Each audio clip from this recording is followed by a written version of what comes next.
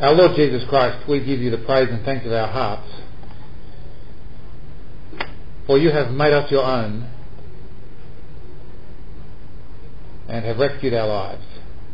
We pray now that you would fill us with your Spirit to understand your word, but more than understand, to live well with you as our Lord.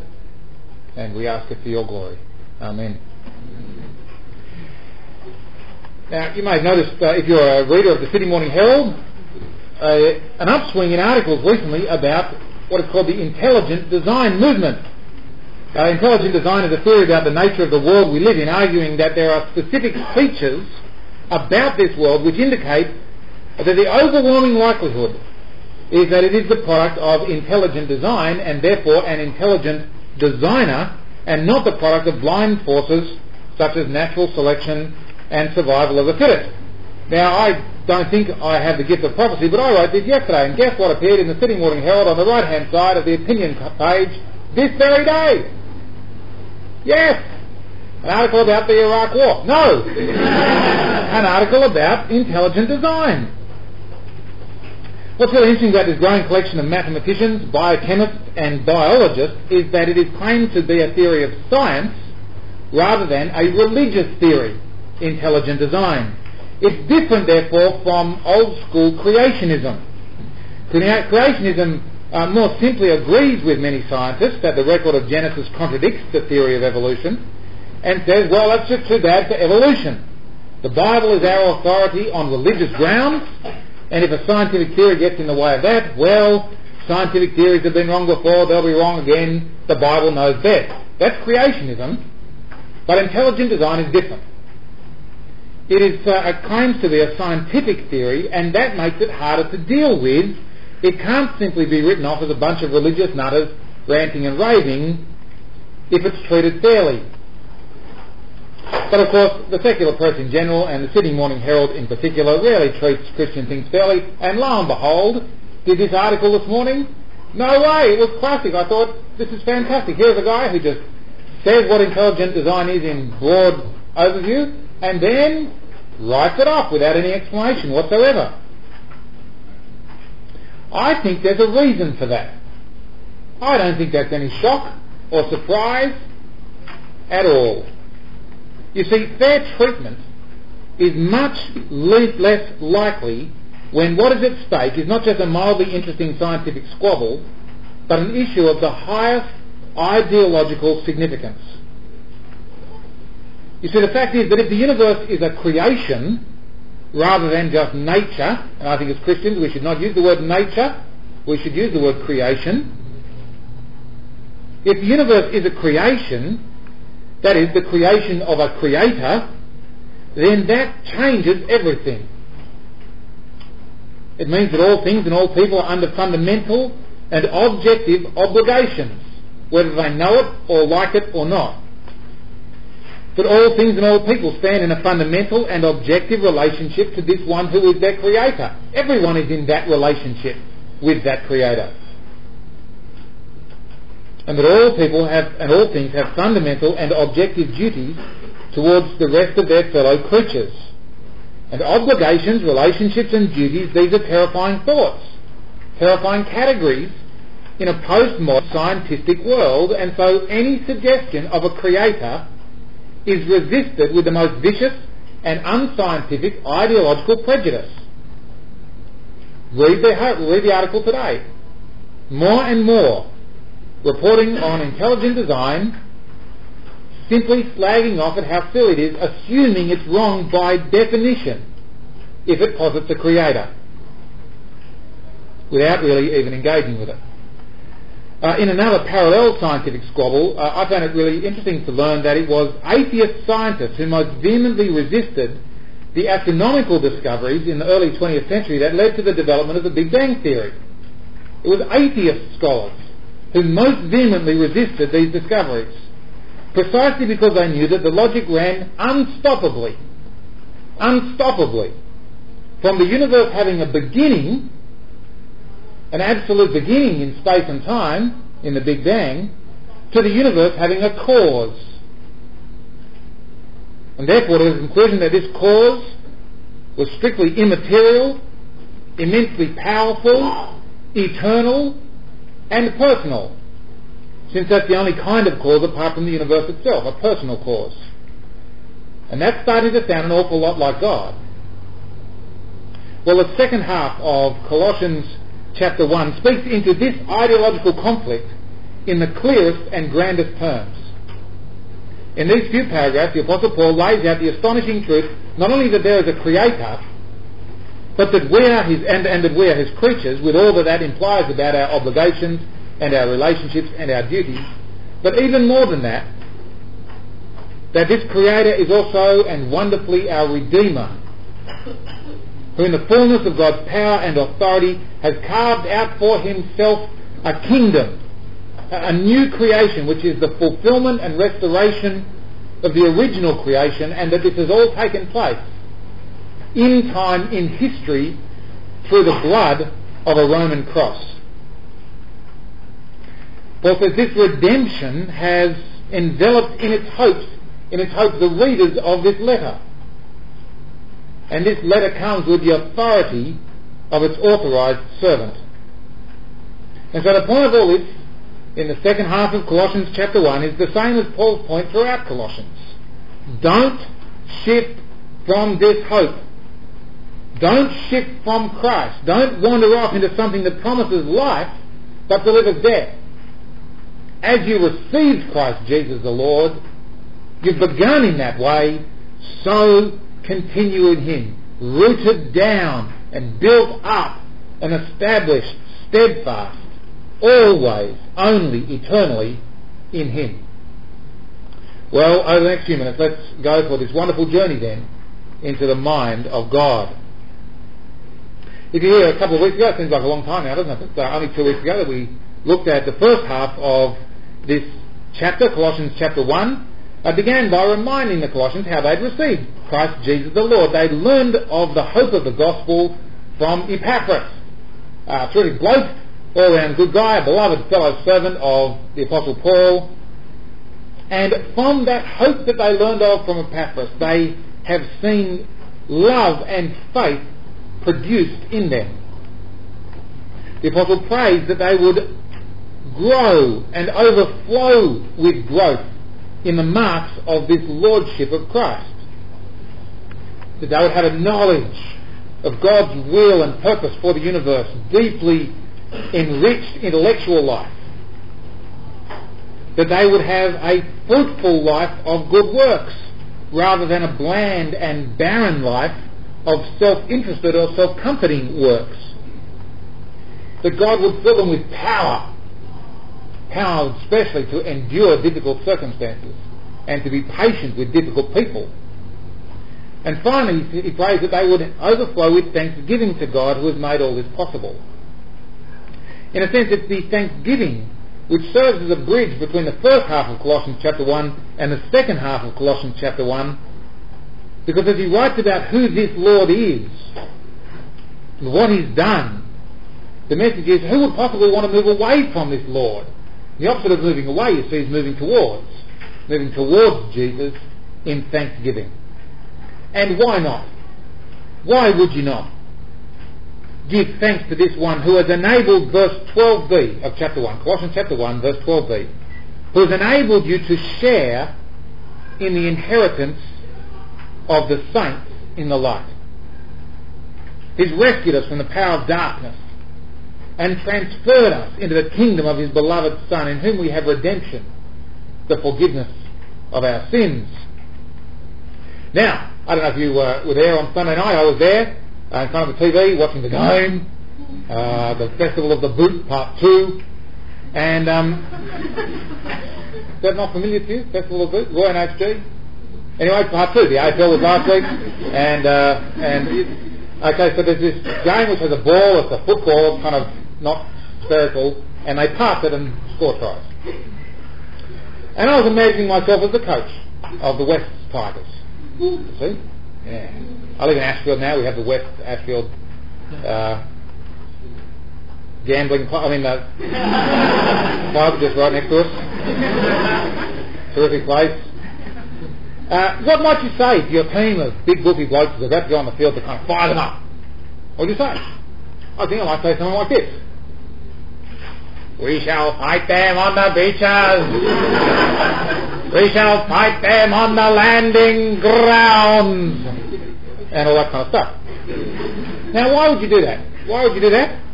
In case you don't know, that was a very, very excellent imitation of Winston Churchill, a leader in England, British Prime Minister during the time of the Second World War. I had a bit of a Winston Churchill thing, pretty impressive leader really. Britain was appallingly outnumbered, and yet through him and others managed to resist nearly an overwhelming course. And the days look dark. I mean, in hindsight you think, oh yeah, sure, England was going to win, no worries. But not at the time. Don't get me wrong, he was an appalling drunk as well, and so he had his character flaws, so let's not be too rose-coloured about it all. But why would you do that? Well, what you do, the reason you sort of speak in those ways is that you want to evoke a past event and liken it to a present event. Fighting to preserve freedom and justice in England, in the known world. A football game. And you want to draw that parallel in order to evoke the same heroism there now. Well, the Apostle does a similar kind of thing in this chapter. We can read past these two verses a bit too quickly, whereas in fact they are chock-a-block full of echoes of a great past event. The mighty exodus of God's people. The establishment of Israel as Israel. A nation that lived in a land flowing with milk and honey. A nation amongst whom God himself dwelt. Never before had such a thing been done. That God had reached out with an outstretched hand and a mighty arm. But now Yahweh had done it. He was the God of the whole earth, but he'd chosen Israel to be his treasured possession, a kingdom of priests. What Paul is saying is that an event of comparable divine and spiritual magnitude has taken place. Not Second World War football game. Exodus. New Exodus. It's taken place. God, you see, has made these Colossians fit to share in the inheritance of the saints in the light. Inheritance is an Exodus term. It belongs to the saints. Not St. George, nothing belongs much to St. George this season. But the saints who are God's people. God's servants in the light. Not in the darkness of oppression as Egypt was for Israel. Moses had prayed that Israel would be God's inheritance. What they inherit is a kingdom, a dominion, the dominion of his beloved Son. Son is an Exodus term, first used to speak of Israel. Let my son go, says God. Exodus chapter 4. But now this is the beloved Son's kingdom. That's how God describes not Israel, but Jesus of Nazareth at his baptism. And this transfer between kingdoms, from the kingdom of darkness to the kingdom of light, this transfer between kingdoms is a redemption. That's an Exodus word. An even greater redemption, of course, than the original. It's not just a redemption from Egypt, but a redemption from sin itself. Not just by changing geography, but by granting forgiveness. And so why would you not give thanks, you see? Why would you not continue in Christ Jesus the Lord? Why would anyone possibly want to move away from this Jesus, this Son, this kingdom, this light? In the case of the Colossians, you can see his point. If this is the great new Exodus compared to that not unimpressive, but not that impressive either, Exodus, why would the Colossians want to go backwards from Jesus to become Jews, to leave their new Exodus and trade it in for an old Exodus? Now we saw, as we looked at this last time, I suspect it's hardly tempting for you to become a Jew. It's not the issue that's challenging you spiritually at the moment. We talked about what you might call positive alternatives to Christ. A further spiritual experience. and in particular the way that our culture is obsessed by ever higher highs, given the kind of blandness of the materialistic world we live in, we're ever searching for a new spiritual experience, a deeper high, an even greater dance party, an even more long-lasting kind of buzz, because we're so bored by our numbed-out world. And I think as Christians we can take that on and look for, if you like, positive alternatives to Christ. But there are also negative alternatives to Christ. I suspect, frankly, these are far more common for us Christians. There is something terribly attractive about darkness to us. The kingdom of darkness. Even though we belong to the kingdom of light. The darkness of sin. Establishing our own little kingdoms. Kingdoms of selfishness. Where you see, I get to do my thing my way. And in particular, I don't have to worry about the impact that I have on others. I just say what I want. And too bad if other people are upset or hurt or damaged by it. I get to do what I want. And who cares if others don't like that? Kingdoms of immorality, where I just about manage to convince myself that sex doesn't mean anything. It's just a physical interaction after all, isn't it? And so serial sexual partners make sense. And keep suppressing that nagging knowledge that you have, that no, it's more than physical. There's a genuine unity, a spiritual unity, that is established in the sex act. Kingdoms, perhaps of financial independence, that I indulge in the things that money can buy, and since there's always something new for my money to buy, I'll always need more money. So I might give away a couple of dollars for the salvos just when they drop around, maybe even be very generous, $10. That's terrific. But not the thousands and thousands of dollars that I don't actually need. It just doesn't make sense to give that money away because there's always more to spend on me. These, I think, are some of the temptations, some of the negative alternatives to Christ that nag at our souls and promise us life and fulfillment, bit by bit. And hear what the apostle is saying. He's saying there is only one kingdom of light. It's in Jesus. Darkness will destroy you. It will. Sin looks terrific. Otherwise, why would we be tempted? And some of people say, well, it just felt so good. Well, of course it felt good. That's what sin's supposed to feel like, at least temporarily. No, there is only one kingdom of light. And Paul says, stay in it. Stay in it. Be alert to your temptations. Know your points of vulnerability. It might be that you're entirely immune to materialistic temptations. You've just grown up knowing that generosity of heart is just part and parcel of the fabric of the way reality is according to God and grace. So that's not an issue for you. But your use of your tongue, you know that you can be vicious and cutting and biting, and so you just need to be aware of your temptations to know at what points your soul is being tugged in these negative directions away from Christ. One for me is the desire for revenge. I find it quite easy to summon up anger when I'm being wronged. I've got a situation at the moment where I have a neighbour. At the church where I serve, we put up a sign, and it's a beautiful sign. I designed it myself, blah, blah, blah. It replaced an old sign. There's an old sign there. This sign is actually smaller than the old sign. It's got a changeable section in it, so I can write little messages up. I've got my next message in my mind. But the neighbour across the road has complained to the council. And so now we've got grief. Letters from the council, demands to take it down right within 14 days or you'll be taken off to jail forever or something. You know what I mean? And I've got revenge in my heart. I'm thinking, what's the nastiest way I can get back at this nosy, interfering something? Neighbour. Well, no, what should I do to my neighbour? Jesus is fairly straightforward about what you do to your neighbour. Don't really give it to them. No. Love her.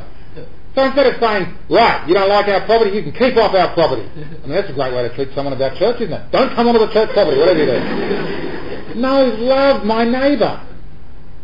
Love my neighbour. Serve her. Overcome evil. I don't know if she's done anything particularly evil, but overcome this with good. Invite her in. Get her along. Stand under the sign. Spit at it perhaps or something. Just do what she likes. Think, what is it to be light now? What will it be for you to live in a kingdom of light this afternoon? From as trivial as make sure you pay your bus fare properly or your train fare on the way home. That's light. There's darkness, which is lie and steal.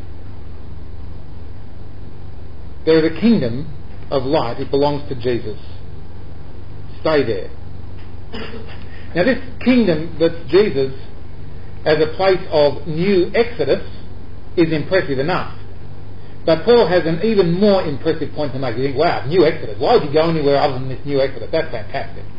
Well, Paul's got something even grander to say to us this afternoon. What has been done in Christ is not just a new exodus. It's nothing less than a new creation. There's the Exodus story. That's fantastic. He says, check out this Genesis story. It's even more fantastic. Listen how he puts it, verse 15 of Colossians chapter 1. He, speaking of Jesus, is the image of the invisible God, the firstborn of all creation. For in him all things in heaven and on earth were created, things visible and invisible, whether thrones or dominions or rulers or powers, all things have been created through him and for him. He himself is before all things, and in him all things hold together.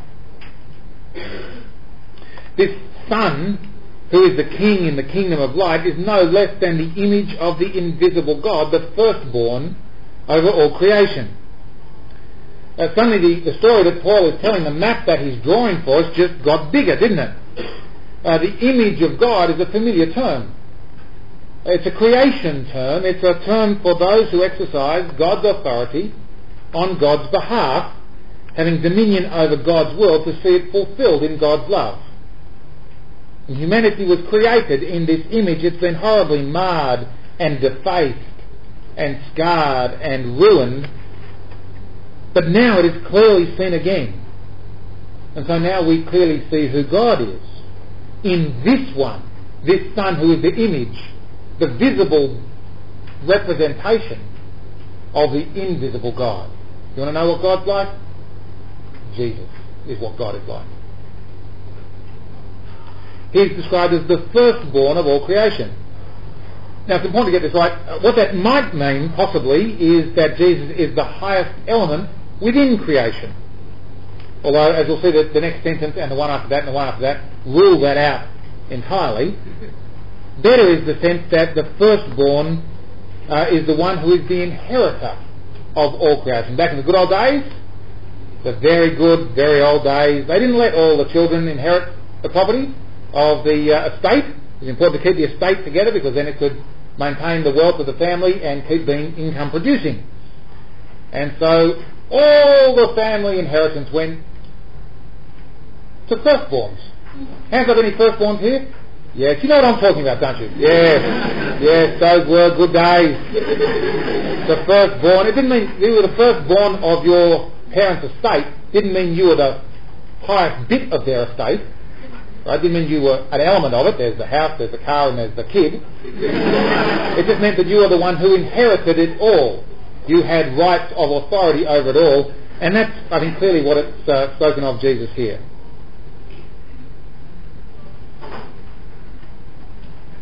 His grace, of course, is such that he shares this inheritance. He inherits it, as Paul puts it in verse 12, in order that he may share that inheritance with us. Now, just in case you don't get quite where the Son stands in relation to the Creator-creature divide, Paul is entirely explicit. He goes on and says, in him all things were created. All things. Just in case you didn't get all things, he says, all things in heaven and on earth. That's kind of up and down. All things to my left, all things to my right. All things bigger than 1 kilo, all things under 1 kilo. Right? It's just kind of a way of saying, really, truly, really, I mean all things. If there's a thing, it was created in Jesus. Things that are visible and things that are invisible. Are there any other kinds of things other than visible and invisible things? No. All things. And then he further defines the heavenly and invisible things. Thrones, dominions, rulers, powers. Whatever there is that has been created. I mean, whatever it is that you study. Literature. Culture. Rocks. Balance sheets. More's the pity. I mean, whatever it is that there is to be known and studied and understood in this world, whatever creation, whether it's a direct creation of a physical material or a human creation, it is all created in Him, in Christ. Everything apart from God, all things were created through Him, and therefore for Him. Did you notice that? You see the immense power of this idea, of this ideology. What you have here is an ideology. A frame of mind, a world view is on offer for us here. You can see why atheists would want to rubbish even the very possibility of a creator, an intelligent designer. If we're created through Christ, then the Apostle says we're also created for Christ. We not only have fundamental and objective obligations, relationships and duties as creatures of a creator, we also have a fundamental and objective purpose or destiny to live for the praise of His glory, as the Apostle puts it in Ephesians chapter 1, the sort of sister letter to Colossians. To live for Christ. That's what this university exists for. It was created through Him. I mean, it had a few secondary causes, the odd stonemason and all that kind of stuff.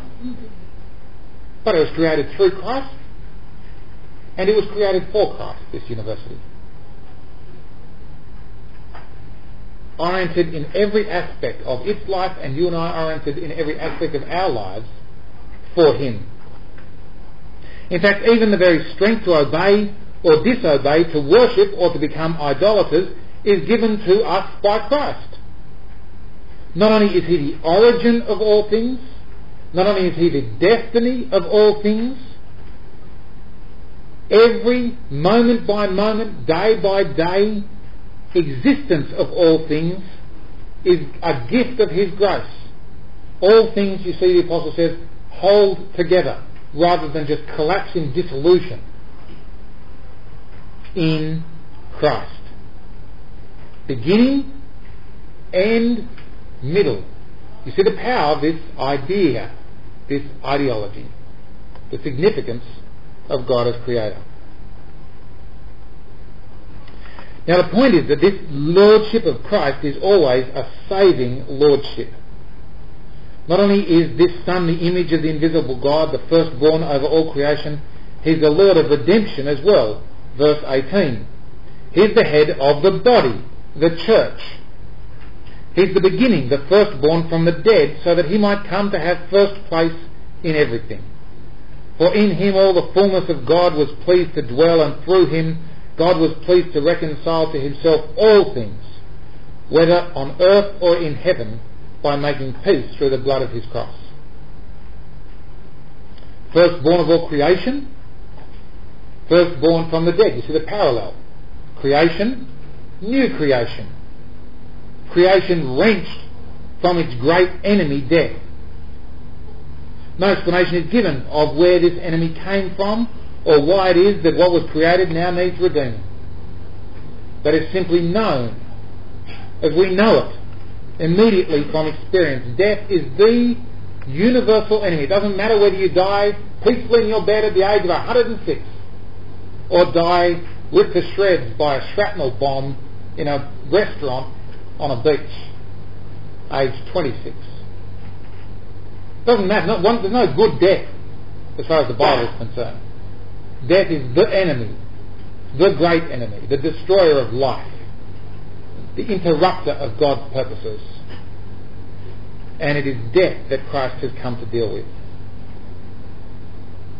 Notice that this work of redemption is possible because of His person of divinity. See how the apostle puts it in 19? For in him all the fullness of God was pleased to dwell. This matters a great deal. This matters a great deal. The work of Christ is a function of the person of Christ. Those two things are distinguishable, but they can never be separated. You muck up the person of Christ and you will not get the work of Christ. I was following up some people. We did an outreach fete at the church at Ashfield where I serve, and we had some people respond to it. And I rang up one of the people who said they'd be interested in doing a course discussing Christianity. She said, "Oh, very good to hear from you." Would you be interested to do a course discussing Christianity? Yes. Except I started going to a church. I said, "Oh, terrific, that's great. What church have you started going to?" She said, "The Church of Jesus Christ of later something." I said, "The Church of Jesus Christ of Latter-day Saints?" She said, "Yes, that's the one. It's a great church. They're very friendly." I said, "Mormons?" She said, "Yes, that's right, the Mormons."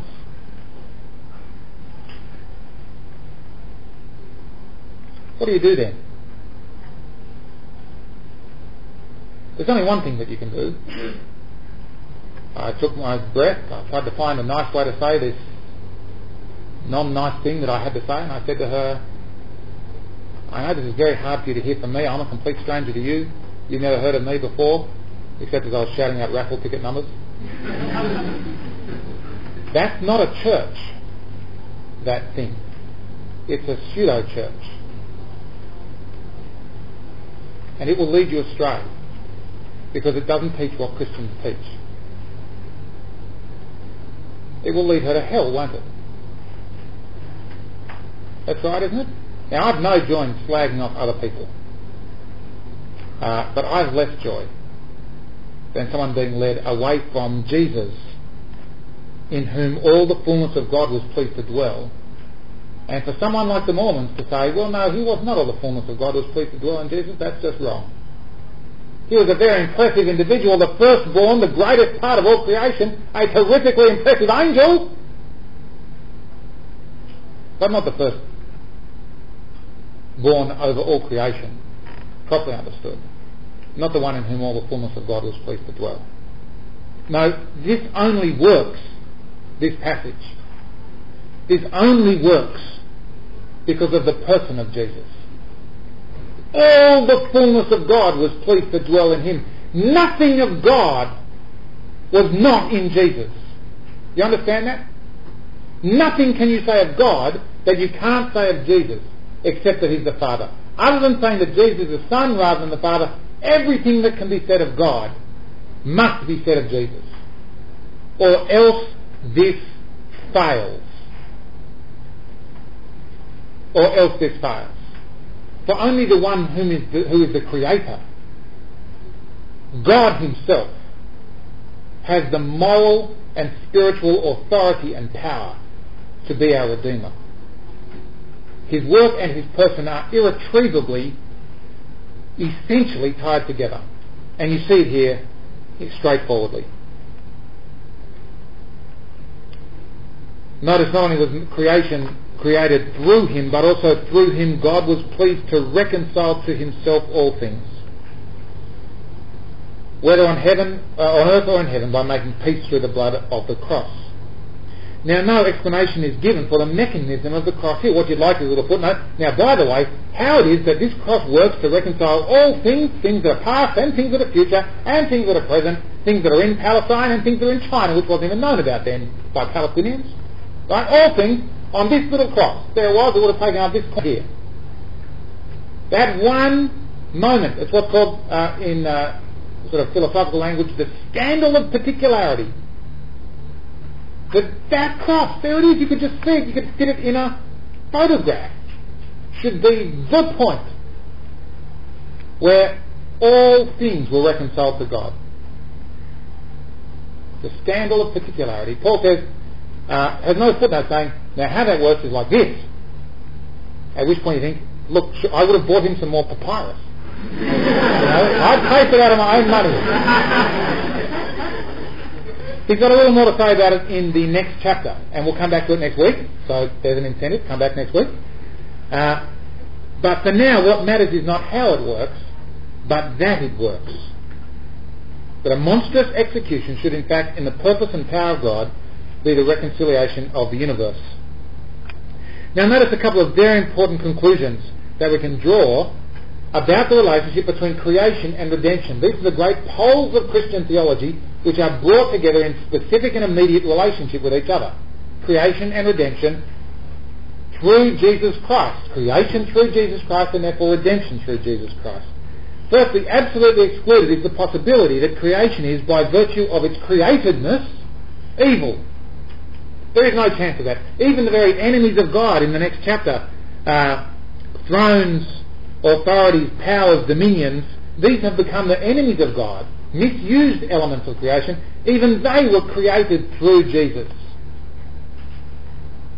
and for Jesus.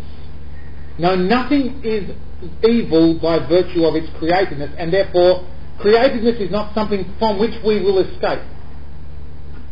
Redemption is not redemption from creation. The goal of God's work in your life is not to make you less you, to make you less what you created as, to make you less human. You know that phrase, more of him and less of me? I know what's being sort of said there, I think it's in a song, but it's not right. It's not more of him and less of me, it's more of him and therefore more of me the way I was meant to be. Me in my particularity as a creature of God that's different from you. Thank the Lord. Who wants two of me? Or you? No, redemption is always the redemption of creation. God is not into saving souls. If what we mean by that is what the Greeks meant by that, that is having little disembodied souls floating around and even slightly Christianising it by saying we'll be singing hymns to harp music. That's not God's work to remove us.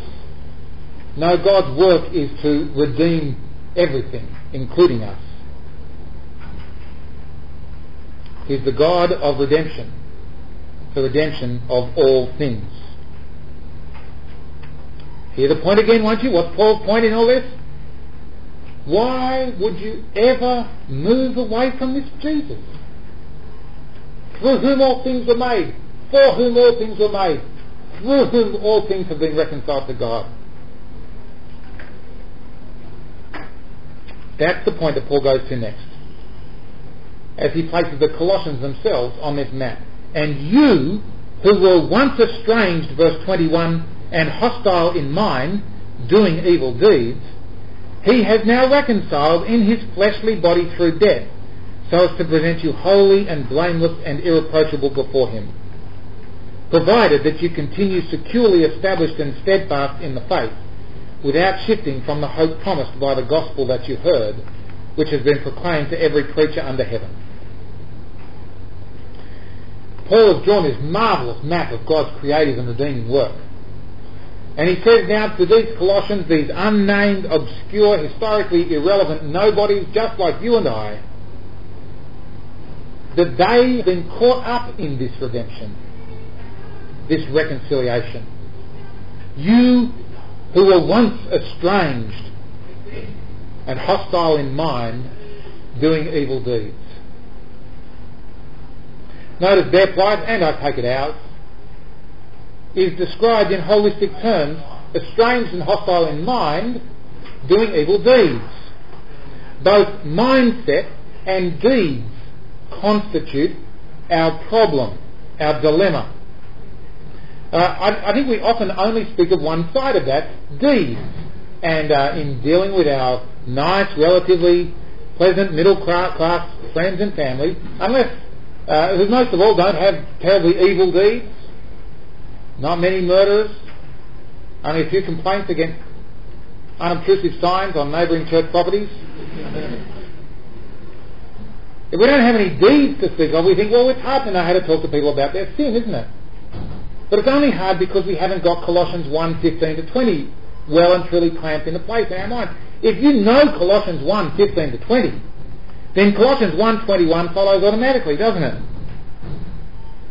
estrangement and hostility to God, I mean the God who in fact fundamentally and objectively created them, who is sustaining them, who is the destiny of their lives, for whom they were created, well, of course, estrangement and hostility in mind, in attitude, in outlook, is every bit as bad as evil deeds. What's the first commandment that Jesus gave us? To love your neighbour as yourself, right? Is that right? No. Did anyone get that wrong? Can I just press up now if you got that wrong. I did that nasty little trick to people who had been going to communion services where they'd had that said for 60 years and they still got it wrong. What is the first and greatest commandment? The thing which, if you get everything else in your life right but get this wrong, then you're a failure as a human being. What's the first and greatest commandment? To love the Lord your God. Why? Colossians 1:15-20. Have you got the point? Yes, good. Paul says, for these Colossians, that is their past. They've been redeemed, brought to the kingdom of light, reconciled from the inside through the fleshly body of Christ in death. We'll come back to that phrase next week as we unpack what Paul has to say about the death of Christ then. And they will be presented to God holy and blameless and unable to be reproached. Have you ever been presented to someone? I don't know if you've ever had this. Maybe you're a school officer or something like that, or won a prize or something. I never won anything in my life actually. But I've been presented occasionally to people, and you sort of fuss about, don't you? Do your tie, do your eyebrows, your hair, you got that straighten up. You want to be sort of well organised, well groomed, and a bit blameless and a bit irreproachable. Well, I mean, it's bad enough being presented to sort of relative nobodies like your own self, the Archbishop of Sydney or some sort of person, just some other human being. But imagine being presented to God. Jesus says, Father, I present to you Fiona Smart. And God says, what does God say? Well, let's not talk about Fiona perhaps. God says, fantastic. My holy and blameless and unreproachable daughter, son, in Christ. That's what you have in Christ. That's how you'll be presented to God in Christ. Provided, here's the condition, provided that you continue securely established and steadfast in the faith. What's the condition here? Now don't panic at the condition. I think we read this and think, oh no, Paul he's lost the bottle. He's lost the plot. He's introduced works. My goodness, there ought not to be there is a condition. John Piper, the American author, calls it an unmerited conditional future grace. You might want to write that phrase down and think about it. Unmerited conditional future grace. Some conditions are merits. Earning a salary is meritoriously conditional upon doing your job. You may have been sacked. Right? You didn't do the job properly, so you didn't meritoriously fulfill the condition of getting your salary, so you got the flip. Fair enough. I would too. Some conditions, however, are not meritorious. It's a condition for breathing that you have a set of lungs. Right? You need a set of lungs to breathe, but it hardly means you deserve to breathe. So you stop breathing, you can't shout out, I've got a set of lungs, I deserve to be able to breathe. No, it's a non-meritorious condition. And Paul says, here is a non-meritorious condition, that you will be presented to God holy and blameless and irreproachable, provided you stay in Christ. There's no merit there. There's Christ there. But you've got to stay there. You've got to stay there. Now Paul goes on and describes his own place on this map as an authorised commission, having received a commission from God. We're not going to deal with that today. Here's the point again though. What more could you want than this Christ and his kingdom? How could you possibly go anywhere? And so Paul writes, he says at the start of chapter 2, so that they may have all the riches of assured understanding, And the knowledge of God's mystery, that is Christ himself, in whom are hidden all the treasures of wisdom and knowledge. All the riches of assured understanding. That's what we have available to us. If you will know who this Jesus is, your Lord. And also, he writes, so that no one may deceive you with plausible arguments. What those plausible arguments might be, we'll look at next week. Let's pray together. Our Lord Jesus Christ, we pray that by your Holy Spirit you would grant to us such a richness of assured understanding, a knowledge of the mystery of God, that we may not be deceived, but may continue in you. And we ask it for your glory. Amen.